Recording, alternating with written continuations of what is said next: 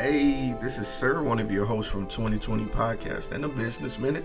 I wanted to take a moment to send my thanks to each and every listener who has listened, shared, and subscribed to our podcast via SoundCloud, iTunes, or YouTube. We really appreciate you.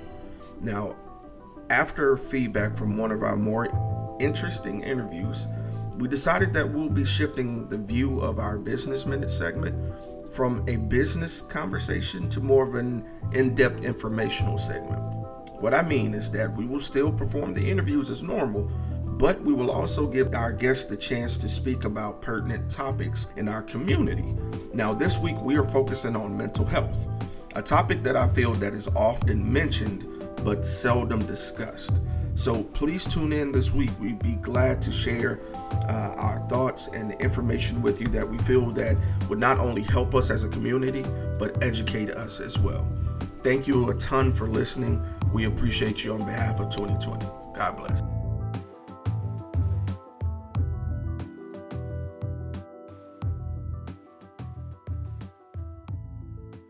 Thank you for tuning in to another episode of A Business Minute. I'm your host, Sir.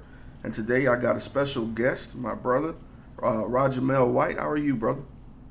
I'm doing well. How are you, man? I can't complain. So, RJ, if I may ask, what is it that you do for a living, brother? I do a lot of different things.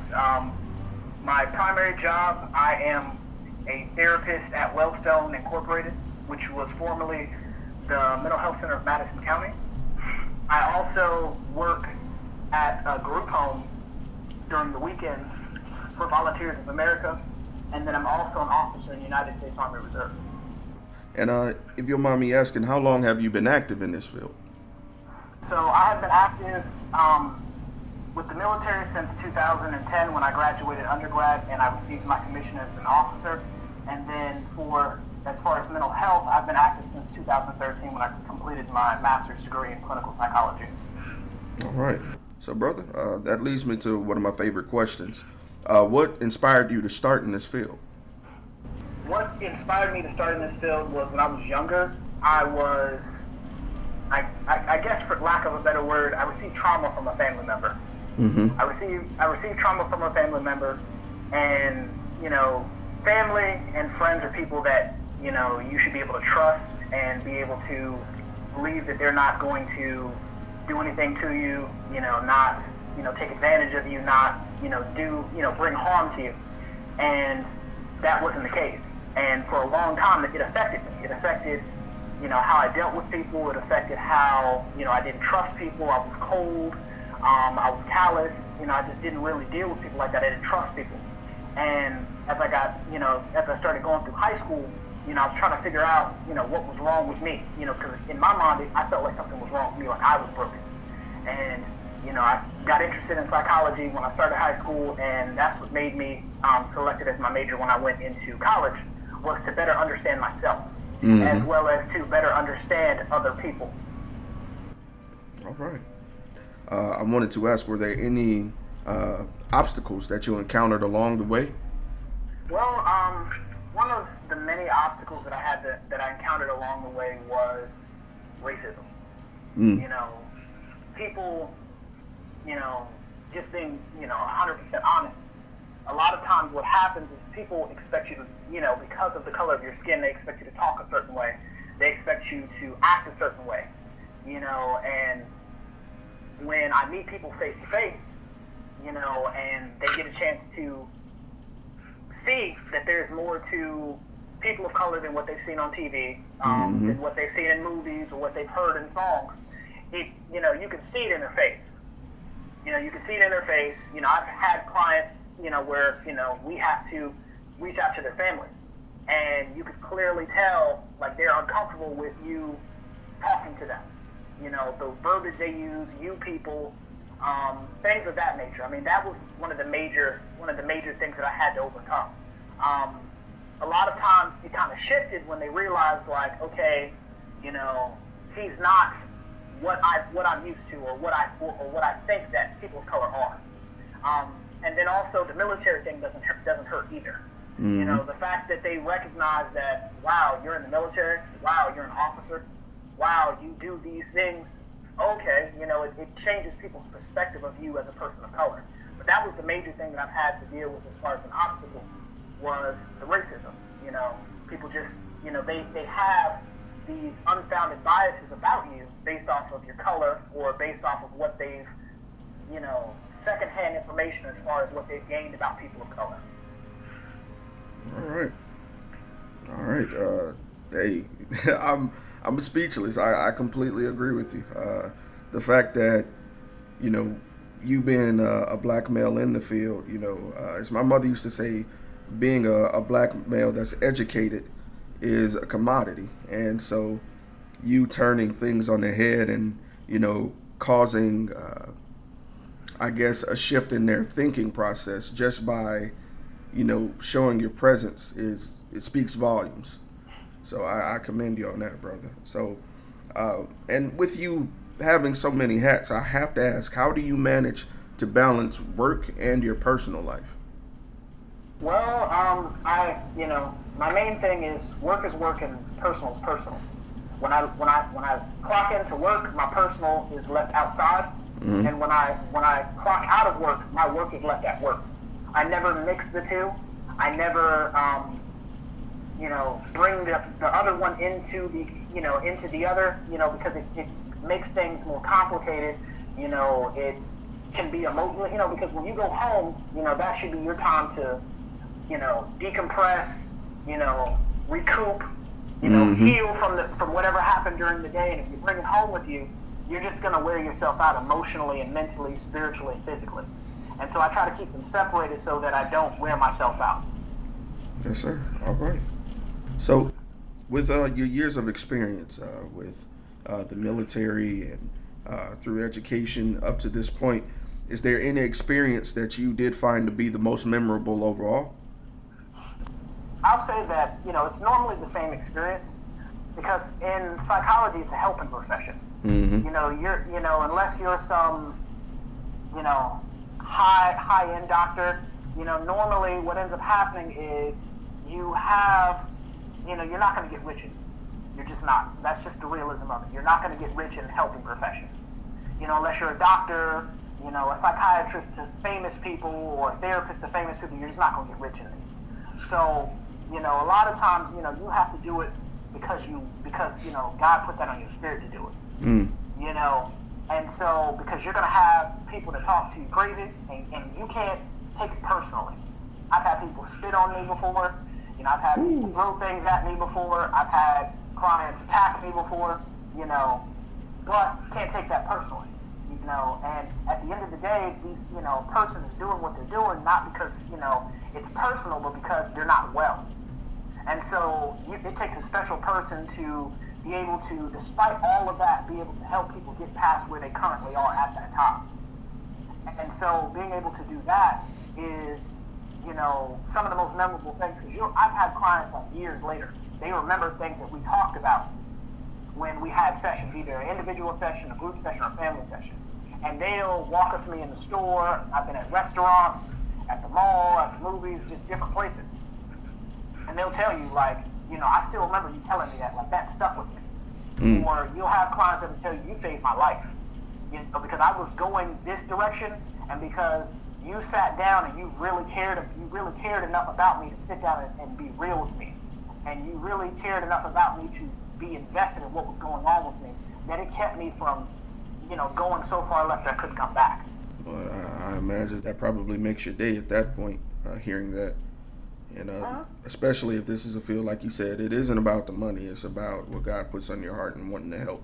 So I can imagine seeing the fruit of your words, come to fruition and receiving praise. That's wonderful. All right. Now, on the downside of things, of course, this was a long time coming to get to this point. So I want to ask, at any point, RJ, did you feel that you wouldn't be successful? And if so, who or what changed your mind? Yeah, I did feel like, because it becomes a point where, you really look at the number of people that you're seeing on a regular basis. And Mm-hmm. a lot of our clients sometimes, especially if you're working at the community mental health level, you're working at the community level, Now, if you have your own private practice or you're working at a clinic, it's different. But when you're working at the community level, you know, a lot of your clients, and depending on what you're doing at the community level, a lot of your clients you will be seeing on a consistent basis, like to the point to where you know you don't even have to ask them a question. You can fill out a whole assessment without having to ask them anything. And so for me, it was getting to the point, you know, I'm a person I like, you know, ever since I was a kid, I've always been into superheroes and comics and stuff like that. Mm-hmm. And when you know, read comics and you read, you know, watch anime or you watch cartoons, the superhero or the protagonist is able to, you know, save the day, and then we move on to the next thing. Not we're still stuck in the same place. Mm-hmm. And so at times you have some clients where they choose to be in the same spot. And so, you know, it was getting to the point for me where it was like, am I really making a difference? Am I really helping people as much as I can? You know, because I keep seeing them. So clearly I'm doing something wrong if, you know, I'm not able to help them get to the next level. If I'm not able to help them transition from this point in their life. You know, and, you know, I constantly prayed about it. And, you know, I also had people that were, you know, that I worked with, you know, and that I had close relationships with that kind of kept me focused and kept me grounded, you know, people like, you know, my sorority sister Jamia, as well as my other sorority sister Cherie, you know, we talk all the time about different things and about different issues that we've had, different experiences that we had, and then, you know, we're able to kind of, I guess, help keep each other grounded and build each other up. That's wonderful to have a support system, especially no matter, you know, what background you're in or where you come from. That's always wonderful, brother, because we all need it. We all have those highs and lows, and a lot of time the worst situation you could be in is when you're isolated and left to your thoughts, and, you know, you don't have anyone to kind of bounce things off of, you know. And so it is definitely, like you say, important to have a support system in some way or fashion. So that is a blessing. So RJ, my next question is a little bit long term. So I want to ask you, where would you like to see yourself, and in your field, of course, in the next 1 year, in 3 years, and in 10 years? Well, to be honest with you, I mean, to me, I don't, like I was saying earlier, I don't do what I do, you know, for the money. You know, like when it comes to the money situation, because I do so much, you know, it's never, you know, like I'm straight when it comes to the money thing. Like a lot of people, they work a job and they chase the dollar. And as long as you're chasing the dollar, you're never truly going to be satisfied, because enough is never going to be enough. Mm-hmm. And so for me, I've put, instead of putting the dollar as the most important thing, I placed helping as many people as I can as the most important thing. So for me, you know, just being able to, you know, that's where I see myself in the next, you know, in the next block of time, as far as just being able to help as many people as I can with the amount of time that I have. You know, because, you know, you want to leave, you know, my grandfather told me, you know, when I was a child, you want to leave the world a better place than what you found it. Mm. And so for me, being able to inspire as many people that look like me, you know, that come from the same place that I come from, you know, that, hey, you can do great things if you put your mind to it, you work hard, and that just because you are successful doesn't, you know, you don't have to necessarily forget about the people that came up with you, and you can still be able to be a positive influence and an inspiration to other people. You know, that's what I shoot for. You know, that's what my overall, you know, thing that I'm shooting for as far as in my career, being able to inspire as many people, be able to empower as many people, and be able to help as many people as I possibly can. All right. Great answer. So that leads me to my last question of the interview portion of this recording. And I always dedicate this question to anyone else who's listening, who's thinking about either pursuing the field that you're in, or they may be thinking about making a lifestyle change, or just any sort of shift in their life where it requires that leap of faith into the unknown. What words of encouragement would you have for that person who's interested in participating in your field? I think that the most encouraging thing I can tell someone is, one, pray about it. Whatever decisions that you make, whatever choices that you choose to do, or any action that you take, first seek God about that. Because God is never going to lead you astray. That's first and foremost, to pray about it. Second, when you choose to do this and you decided that, hey, this is what I'm going to do, there's going to be hard times just like there's going to be good times. Never let the bad times outweigh the good times. Because you're going to have those days where it's rough.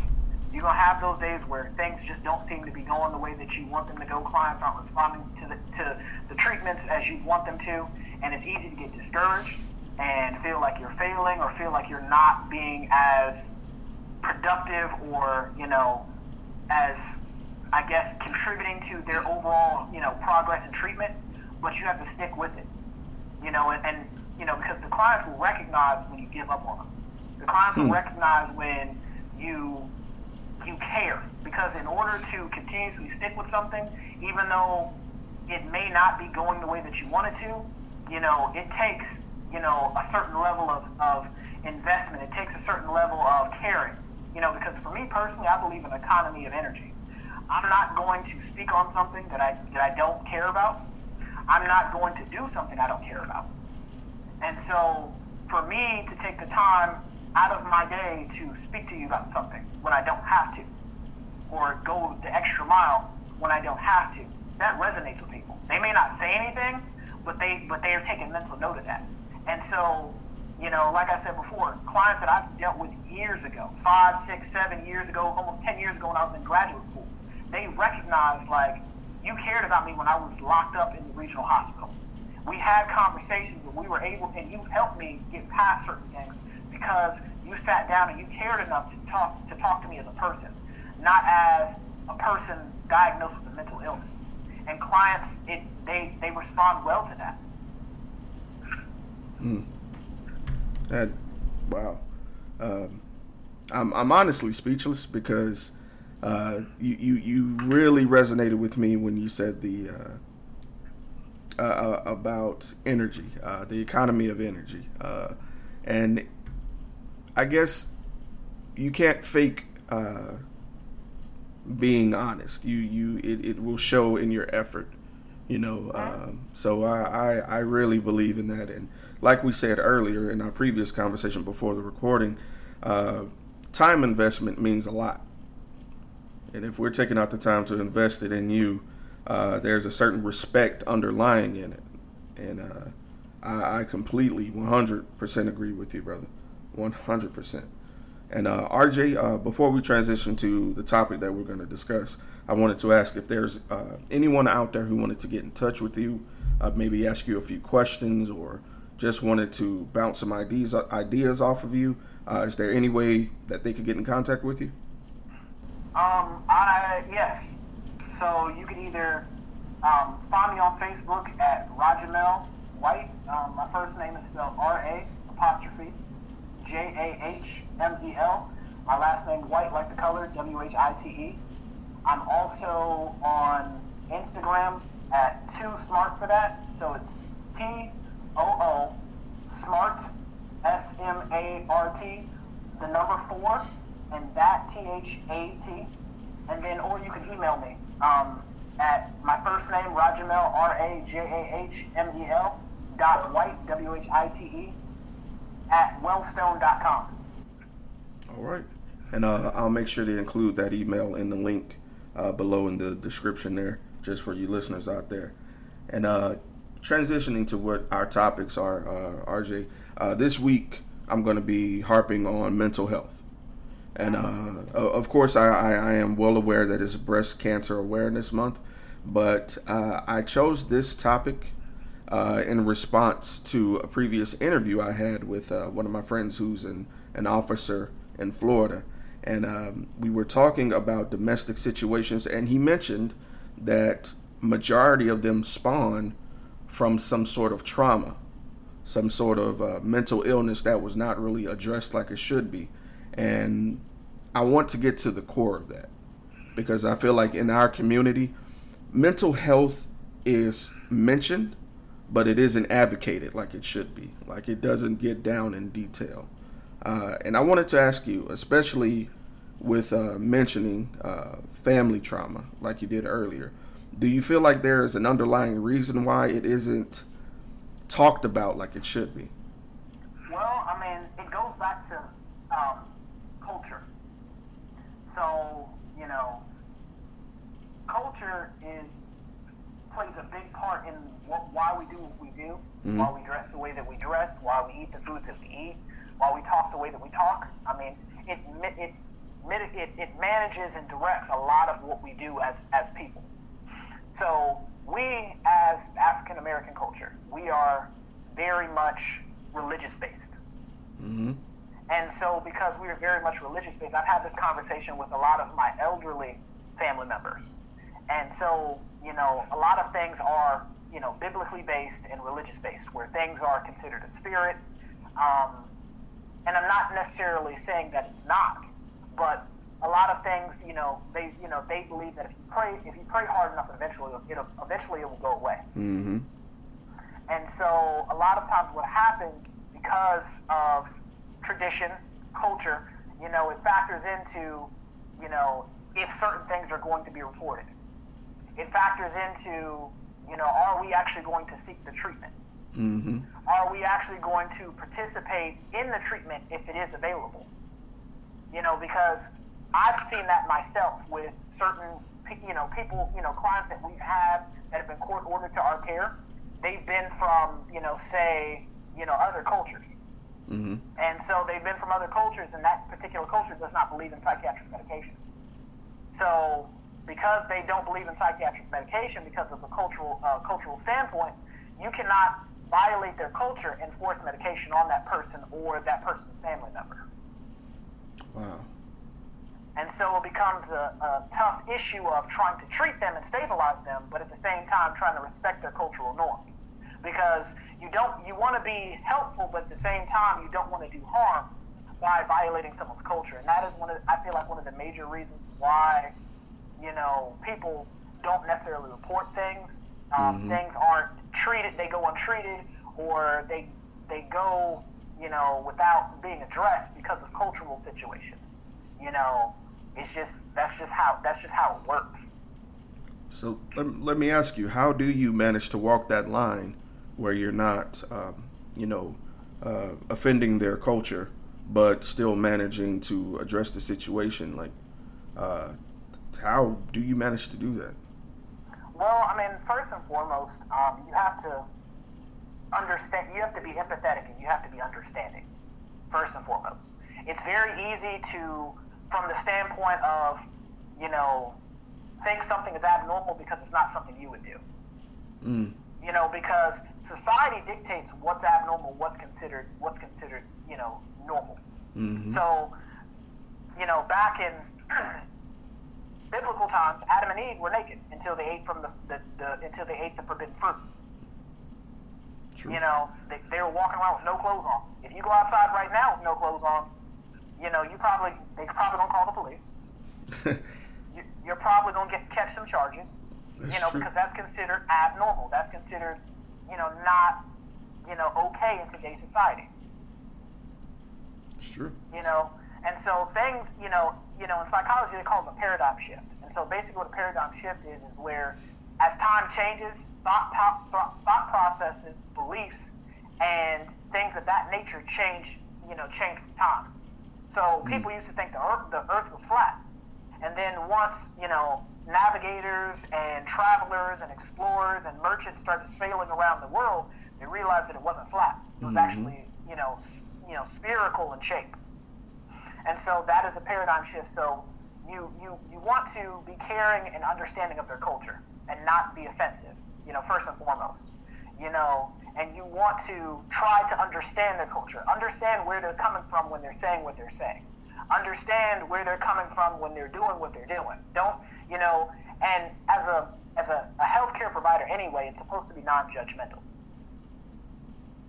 And that sometimes can be hard in and of itself, because especially when it's something negative like substance abuse or, something of that nature, it's easy to say, well, dang, they have that issue because, they can't stop doing drugs.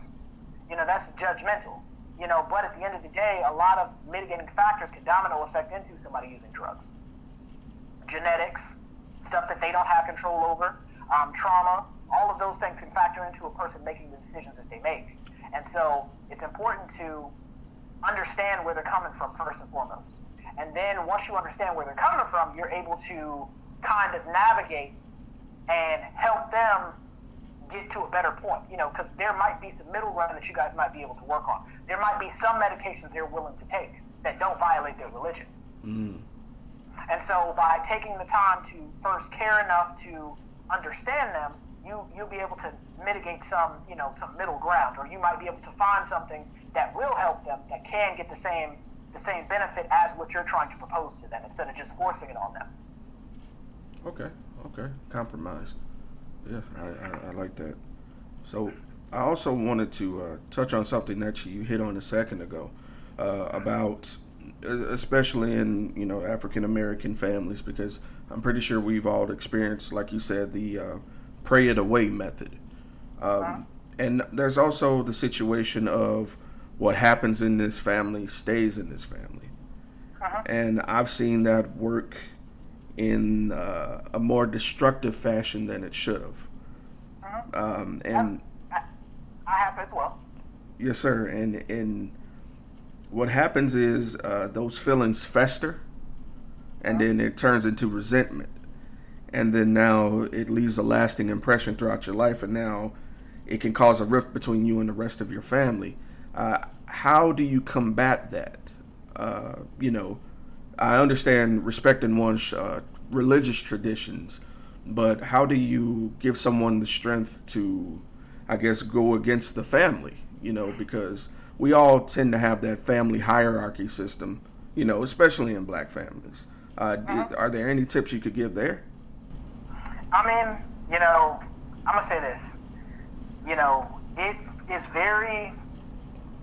It's very difficult to do the right thing when everyone else is against you. If being a good person was easy, or doing the right thing was easy, everybody would do it. There would be no crime, there would be no murder, there would be no rape, there would be none of the negative things that we see in society every day. So a lot of times what has to happen is, like I was saying before, when you make major decisions, always pray about it first. Pray about it first, seek God's guidance, and when you have made up in your mind what it is that you're going to do, you have to be all in. You can't be 50-50. You can't be half in, half out. You got to be all in, because it's going to be hard. People aren't going to agree with your decision, but you as a person that is making the decision, you have to feel in your heart of hearts that this was the right decision to make. And it's important that, one, that you don't do what you do for other people. You do what you do for yourself. You should not be, because in today's society, we tend to get caught up on what everyone else is going to think. Well, what is this person going to say? How's this person going to feel? At the end of the day, if they truly matter, they're not going to mind. And if they mind, then they don't matter. My grandfather told me when I was a kid that if it's not lifting you up or making you better, then it's not doing anything but holding you back. And I mean, I would never tell anybody to turn their back on their family, because your family is all you got. If you don't have anybody else, you have the people that you share blood with. But at the end of the day, if your family truly cared about you and your family truly had your best interest at heart, they would support you in the decisions that you make. The positive decisions, not the negative ones, the positive ones. Especially ones that are going to make you a better person. Because like I was saying earlier, economy of energy. I'm not going to do anything that is not going to make me a better person. That's not going to add value to my life. That's not going to increase my life in a positive way. Because at the end of the day, if I'm just doing something for the sake of doing it, and it's not going to increase my life or make me a better person, it's going to do the exact opposite. It's going to make me a worse person, or it's going to have me doing things that I have no business doing. Wow. Yeah. Again, brother, you blowing my mind, RJ. You blowing my mind, man. That's some profound wisdom there. Wow. I guess I'm taken aback because I can't help but see myself in the situation that you're talking about, and you're definitely speaking to me, and I'm pretty sure someone else out there is hearing that and feeling the same way. And brother, I honestly appreciate you for allowing me to share this with the world, because like I said, often it's talked about, but methods aren't discussed, you know. So is there anything that you feel like a healthy exercise, or besides, like you mentioned, an economy of energy, is there any kind of mantras that you have or anything that you personally go by that you could share with anyone else? Okay, so for me, on my bathroom mirror, I have a quote that I wrote down on the mirror, and so I'm a history nerd, so I like history. You and me both. And so because I like history, there's a show that I used to watch on the History Channel called Vikings. And so it basically explains, like the Viking Golden Age, like how they went from just being coastal raiders to sailing across oceans and seas and attacking and pillaging and how they, propelled their society. And so the main character, he had a saying that he used to say, before battle. And so, I wrote that saying down on the mirror, and basically, like when I wake up in the morning, and I'm getting dressed, I read that saying out loud, because it helps to focus me, and it helps to get me ready mentally and emotionally for, what I have to deal with during the day. And for my soldiers, we do the same thing. Like when we have something that we have, that we have to do, that we know is going to not be, a party or not be fun, that's going to suck, we say it together. Exactly. We say it together because it brings you, it just brings it helps to, center your mind and just get you, focused on what you have to do. Yes, sir. Yes, sir. And I feel that because I have some the same thing in my bathroom. I wonder what it is about the bathroom. I guess it's the place where you start your morning. But me being an anime nerd, I have a quote from Goku on my mirror that I read. So I definitely feel that, brother. And I mean, the bathroom is a very private place, and so you can kind of be alone with your thoughts in the bathroom.